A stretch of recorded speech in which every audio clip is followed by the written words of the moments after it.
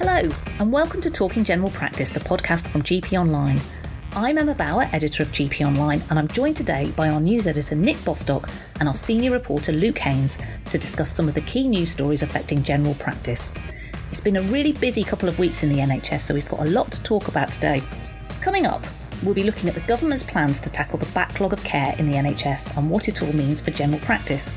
We'll be discussing reports that Health Secretary Sajid Javid has recommended to Boris Johnson that family doctors should be directly employed by hospitals instead of running their own surgeries, a proposal some have said would effectively nationalise GPs.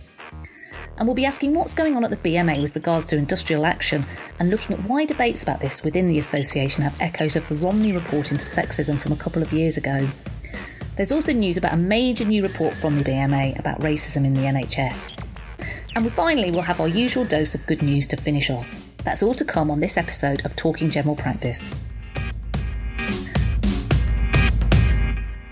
Before we start, just a little encouragement. If you're enjoying our podcast, then please do think about rating us. And don't forget you can subscribe to Talking General Practice from wherever you get your podcasts. Anyway, on to the news. First up, this week saw the government set out its plan for how it intends to tackle the backlog of care in the NHS. There are currently a record 6 million people on the NHS waiting list, which has ballooned as a result of the COVID-19 pandemic. Growing lists of people waiting for hospital treatment have been one of the key factors driving the huge pressures general practice is under, as patients facing longer waits for treatment make extra appointments and need additional support from their GPs. Nick, clearing the backlog or even getting waiting lists back to what it was before the pandemic is obviously a huge task. What did Health and Social Care Secretary Sajid Javid have to say about the timeframes involved in his statement to Parliament this week? As you said, there are currently 6 million people on the NHS waiting list, which is a record figure. And the government's plans for working through the backlog make clear that this isn't going to go away overnight. Sajid Javid admitted in Parliament that the waiting list will continue to rise from its current level. And crucially, that it won't start to come down until March 2024, 2 years from now. Just in case anyone was in any doubt about this, that there is a long road ahead for the NHS and long waits for hospital treatment will continue to pile additional pressure on GPs for some time to come. In terms of the timeframe set out by the government, there are some more immediate and some medium-term aims. In terms of the short-term goals, we know that by September last year, more than 300,000 people have been waiting more than a year for treatment, and the longest waits are what the government says it will eliminate first. By July this year, the government says waits of longer than 2 years for elective treatment will be eliminated. Waits over 18 months are meant to stop by April 2023, and waits of more than 1 year by March 2025. And the government says that there will be 30% more elective activity by 2024-25 compared with pre-pandemic levels. So what does all that mean for GPs, do you think? What it means for GPs is that a major driver of increased pressure on general practice is going to continue to be around for the foreseeable future. The waiting list for NHS hospital treatment adds to GP workload because patients who've been referred to hospital and have not yet received the treatment they need to resolve a healthcare problem or alleviate their condition need ongoing care from their GP while they wait. And we know it's not just the provision of clinical care that adds to GP practice workload, it's also the admin that goes with the extra prescribing, chasing referrals and so on. We've been reporting on rising GP workload for many years, and over the past decade, the NHS waiting list has been growing rapidly and adding to the burden on general practice. In 2013, there were around 2.5 million people on the NHS waiting list, so less than half the figure today. And the numbers waiting really long times for care were far lower. Before the pandemic started, the waiting list had already risen to around 4.5 million, and it's now at 6 million, as we know. And the government has said it could keep rising for 2 more years. So for a GP workforce that's already struggling to stay on top of demand because there aren't enough GPs and the population is ageing and requiring ever more complex consultations, this has to be a huge red flag. And the government's recovery plan does acknowledge pressure on GPs and the need to support them, which is welcome. It says that to support patients facing long delays, open quotes, we will work closely with general practice teams and the other partners who support patients while they wait, close quotes. And it says that NHS systems, open quotes, will need to take ongoing action to support general practice capacity where most patients will present, close quotes. But given that workforce is perhaps the biggest limiting factor for general practice, and that the government has admitted it's not on track to bring in the extra 6,000 GPs it promised by 2024-25, GPs are going to need a lot more detail on how that support is going to work. Having looked at the plan in a bit more detail, one of the key things in there for GPs and general practice is the use of the advice and guidance services that involve GPs getting advice from a specialist rather than just referring them straight away. The plan says that this enables patients to access specialist advice in a more timely fashion and supports management of patients in the community. I think it's fair to say some GPs find these schemes really useful, but others have raised concerns that they can end up creating additional unfunded work for primary care, with requests for tests and monitoring left in general practice when they previously might have been carried out by hospitals. And some GPs have also raised concern that it could lead to more referrals being rejected. I mean, one of the things we do know is that from April, GPs will be incentivised to use these advice and guidance schemes. There's £10 million in the Investment and Impact Fund, which is the additional funding PCNs receive if they hit certain targets. This will reward networks that use specialist advice requests for at least 6.6 patients per 100 referred, and it will apply across 12 specialties, including cardiology, dermatology, ENT, among others. I mean, the plan also talks about better engagement with patients who are waiting for treatment, acknowledging that a lack of information often leads patients to turn to their GP practice for help, which places additional strain on primary care, like Nick was talking about there. Luke, this is going to be a new digital platform for those waiting for hospital treatment and also a new pre-op care initiative. What exactly are those things? Yes, so the My Planned Care digital platform is an online portal for patients that gives people access to information ahead of planned surgeries, and it will include details and waiting times for their provider. So the government has said that NHS providers will be able to upload supportive information to the platform to help patients manage their conditions while they wait for their treatment. So the idea behind all of this is about keeping patients informed, as you say, about their surgeries, which hopefully could reduce sort of the numbers of calls that GPs field from patients, either asking when their surgery is or sort of why it's been delayed.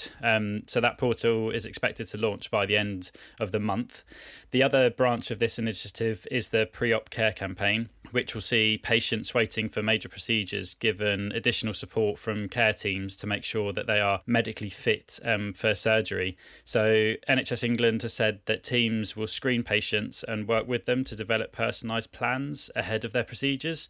So this could include advice, for example, on prevention services such as stop smoking or diet and exercise plans. And the main thrust of these initiatives is to reduce the huge numbers of treatments that are cancelled each year. I think it's something like a third of on-the-day cancellations are cancelled because people are not clinically ready for their treatment. So all of this is about ensuring that we aren't adding to the backlog by delaying surgeries further, and to ensure that people are getting their treatment when it's scheduled. Is there any impact these things could have on general practice? So, yeah, in theory, these measures could be quite positive for general practice. So giving patients greater access to information about their surgeries means that they may not have to call their GP for an update on when they could be going in for the procedure. And patients being contacted by teams with personalised plans could mean that they are less likely to present to GPs in the meantime with issues.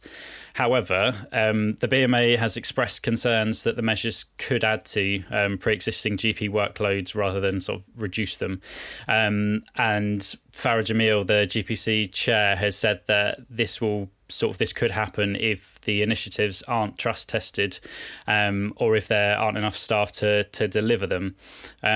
One thing in particular that she said is that there should be services, or there should be a service included, such as a telephone line or point of contact for patients and their carers, that can be used to troubleshoot their queries about the services that are coming in. So particularly the platform, the digital platform, which I imagine will field some calls and have a few teething issues, as all technology seems to.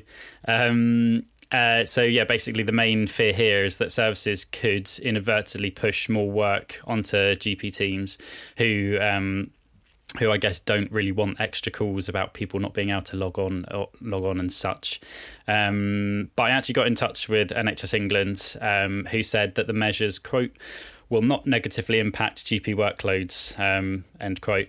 And they specifically said that they were designed to provide information to patients already referred beyond their GP. So fingers crossed they don't have an impact on general practice, and they do help patients to keep abreast of what's happening with their surgeries. Thanks, Luke.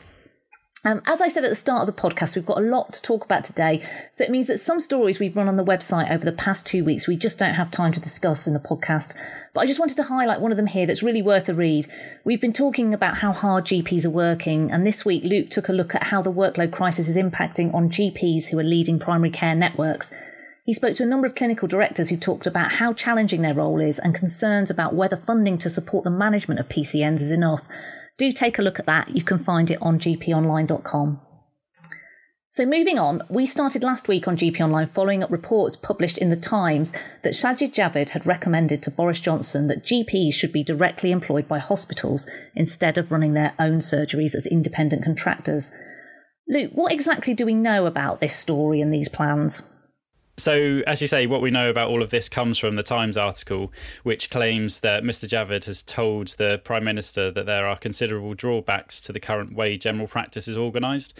The article says that there will be no forcible move to take over GPs, but instead GPs would be incentivised to be directly employed by academy-style hospitals under the plans. So this would mean a radical change to the 70-year-old structure of the NHS and general practice that would mean that GPs are directly employed by hospitals instead of running their own surgeries, or to put that simply, a sort of scrapping of the independent contractor model. There are similar initiatives underway already. There's a model in Wolverhampton where 9 local GP practices are run by the Royal Wolverhampton NHS Trust, but we've seen a number of practices pull out of this initiative since its inception. Another thing, according to the news article, it makes clear that the main motive, or it believes the main motive of this move would be to keep people out of hospital, which we all know is sort of high on the list of priorities of the Prime Minister and the government at the minute. And it also says that the Health and Social Care Secretary is advising an independent review of the future of primary care, which he believes could help to drive innovation and also bring together primary care and secondary care. Right, well, I mean, there's a fairly radical suggestion there. Nick, I can't imagine the BMA are in favour of this at all. What did it have to say about it? The BMA said it was a kick in the teeth to hear about possible plans to overhaul general practice through the press, and particularly after the staggering effort GP practices have put in through the pandemic. Given the pressure practices are under and the fact that the BMA wants a fresh look at the GP contract, there is actually some appetite for change.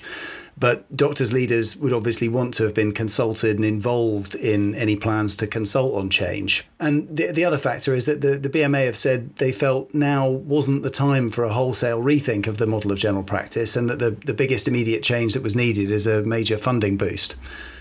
There's also an interesting line on this from the NHS Confederation. They said that moving GPs under the control of hospitals clearly wouldn't solve the workforce crisis or the shortage of funding for primary care, and that the whole idea appears to be built on the false premise that hospitals are busy simply because of failures in general practice. So they're linking it effectively to the whole narrative around access to face-to-face appointments and the false idea promoted in parts of the media and by some politicians that practices have somehow been closed during the pandemic. And as Luke mentioned there, we know there are some parts of the country where this has already happened, most notably Wolverhampton, as Luke said. What would be the potential impact on something like this for both GPs and patients? So if the plan was to involve stripping GPs of their independent contractor status, that would amount to nationalisation in a way. But the idea of reorganising the NHS so that practices work under the control of hospitals and as a direct part of the same structure, which is what is part of what Mr. Javid seems to be talking about, is something we've seen referred to as vertical integration. You mentioned Wolverhampton, where 9 practices are now part of the area's hospital trust, and the arrangement they have means that practices give up their contracts and become subcontractors to the hospital, with partners becoming salaried employees of the hospital. And one of the arguments here is that by its very nature, independent contractor status empowers GPs to be genuinely independent advocates for their patients, to have the control to innovate in how they provide services, and to be able to speak out in ways that doctors directly employed by the NHS may not feel able to. But it is a complex picture. Some GPs have called for years for a move to a salaried service, partly to allow doctors in primary care a bit more control over their workload, potentially the ability to go on strike in ways that partners can't at the moment, for example. And those advocates of a salaried service would probably not want to sign up to being controlled by hospitals. But some might like, on the other hand, the idea of becoming part of the salaried NHS workforce. And then there's another factor around the cost implications that a change like this might bring. The RCGP response to the idea of nationalisation emphasised in part the value for money that general practice offers currently. And that's partly about some of the benefits of independence that I've already mentioned. But it's also about the fact that GPs running their own practices are incredibly dedicated, generally putting in very long hours that run well over what they're contracted to do. And obviously, addressing those long working hours and easing workload is important, but the government might find that by changing the model and stripping GPs of independent contractor status, the workload remains, but the workforce to deliver it has actually been substantially stripped back. I actually spoke to Royal College of GPs president and former chair of the college, Professor Dame Claire Gerarda, about what she thought about these proposals last week. She wasn't speaking on behalf of the college, but about what she thought as a GP partner of many years. This is what she had to say. Well, number one, it's nonsense. How can hospitals run general practice? Some hospitals have run general practice, by the way, I think in the north of England, but very few. They don't understand general practice. Number two, there is no money to be made. There's no economies that we can make. We're doing our best. You can hear the full interview with Dame Claire on next week's podcast, where we talk about her career and her groundbreaking work with doctors experiencing mental ill health. We've written a few stories over the past week about pressure on the BMA to move forward with a formal vote on industrial action by GPs. We've talked about industrial action on the podcast before, and if you remember, in November last year, GP practices voted in favour of being formally balloted. 1,700 GP practices responded to that indicative ballot, which found that more than half were prepared to pull out of PCNs at the next opt-out period. Meanwhile, 4 in 5 were prepared to refuse to comply with requests for COVID-19 vaccination exemption certificates, or to participate in a coordinated and continuous change to their appointment book, basically NHS 111 having access to appointments. But some of the reports coming out of the BMA about what's going on with industrial action have also brought up echoes of what happened with the Romney report into sexism within the association a couple of years ago. Nick, why has the issue of industrial action come up again now? So GPs backed forms of industrial action in an indicative ballot last November, as you mentioned, and some members of the BMA's GP committee have become concerned that rather than work out its next steps and how to move forward on the findings from that indicative vote, the BMA has kicked the prospect of action into the long grass. There is a sense among some GP leaders that there needs to be an urgent move to have a formal ballot, so an actual one rather than just an indicative one. And that's to maintain pressure on the government to come up with solutions to some of the problems facing the profession that triggered the indicative ballot some months ago. And how does all this relate to the Romney report into sexism? So the GPC member who proposed the motion that led to the indicative ballot, Dr. Claire Sieber, at the same time as calling for progress on the issue of industrial action, has said that since she joined the committee just under 4 months ago, she was made to feel unwelcome, and she's also said that she felt bullied. And she and others have spoken about concerns that the BMA's resolution process, so that's the process for reporting potential breaches of its code of conduct, is being used to try and stop people from speaking out within the GP committee. And Dr. Sieber said she was left with the sense that the BMA was no place for a woman who wishes to speak her mind, and ultimately that some issues raised in the Romney report, which found in 2019 that bullying and sexism in the GP committee were a problem, were still concerns now. And Dr. Sieber has now resigned, saying she didn't feel she could continue in the committee and has questioned its leadership.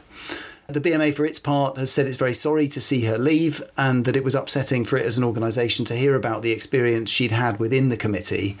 And there is a BMA investigation into what happened ongoing now, so that we may hear more down the line about all of this.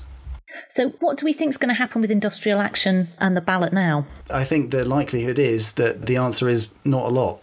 In that this is why I think a number of committee members have been speaking out. I mean, the BMA, for its part, would say that it has that indicative ballot result as a tool to use as leverage in negotiations. So it can say to the government, look, we do have serious disgruntlement within general practice as evidenced by this ballot.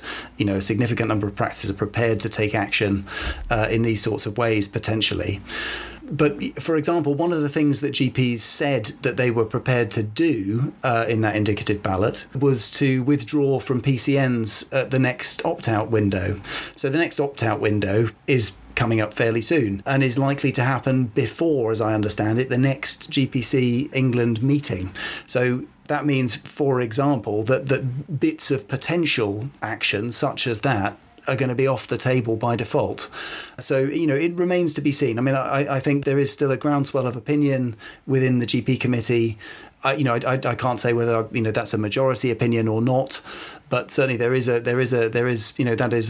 voice we're hearing from within the GPC committee that further steps need to be taken on industrial action. That pressure will continue.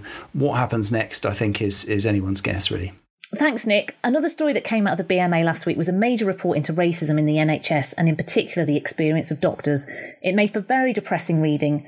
Luke, you've covered this for us. What did the report have to say? Yes, so the interim findings from the union's report, Racism in Medicine, found that 3/4 of NHS doctors had suffered racism at least once in the last 2 years, while almost 1 in 5 experienced racist incidents on a regular basis. It showed that a huge majority of Black and Asian respondents said racism was an issue in the NHS, and that went for most respondents of mixed race as well. I think one of the statistics from the study that stood out most for me was the fact that 1/5 of doctors had either considered leaving or had left their job within the past 2 years due to racial discrimination. I mean, having to leave your job due to racism is just completely unacceptable and shouldn't be happening anywhere. And it's also important to point out, I think, that the BMA found underreporting of incidents of racism, with many doctors saying they didn't think anything would come of their complaints, and that was a major factor in why they hadn't sort of flagged issues. And what is the BMA saying needs to be done to address this issue? Yeah, so the BMA said that employees and the government have a duty of care to address the concerns of those who work within the health service. Chan Nagpal has also implored decision makers to get their heads out of the sand and act now. But it's worth noting that this was only the interim findings of a report, the Anti-Racism in Medicine report, that will be published this spring. So we can expect the BMA to set out a series of recommendations to tackle racism and equality in the NHS very soon. Finally, we've just got time for our usual good news slot, which this week highlights 2 pieces of research that have demonstrated the benefits of continuity of care. Firstly, in the British Journal of General Practice, a study has shown that a higher level of continuity of care was associated with a lower rate of adverse incidents in patients with dementia. Patients with more continuity of care had a lower risk of delirium, incontinence and emergency admissions to hospital. It was also associated with safer prescribing. So that really does point to positive steps that could be taken to improve outcomes for patients with dementia. Meanwhile, another study also in the BJGP highlighted the importance of young people having a trusting relationship with their GP if they are to discuss sensitive issues and issues relating to mental health. The authors said that if GPs were to do this, they needed unhurried consultations and the ability to deliver continuity of care. So both of these studies are adding to the growing evidence base that shows how important continuity of care is for improving health and improving outcomes, which I think only reinforces the argument for strengthening the GP workforce. That's it for this episode. Don't forget you can keep up with all the latest news affecting general practice at gponline.com and follow us on Twitter at gponlinenews. Thanks so much to Nick and Luke. We're back next week when I'm really pleased to say that I'll be speaking to current Royal College of GPs President and former RCGP Chair, Professor Dame Claire Gerada. We're talking about her career, what it was like being a groundbreaking female leader in the profession, her work with doctors experiencing mental ill health and her current role as college president. She was really great to speak to and has some fascinating insights, so please do join us then.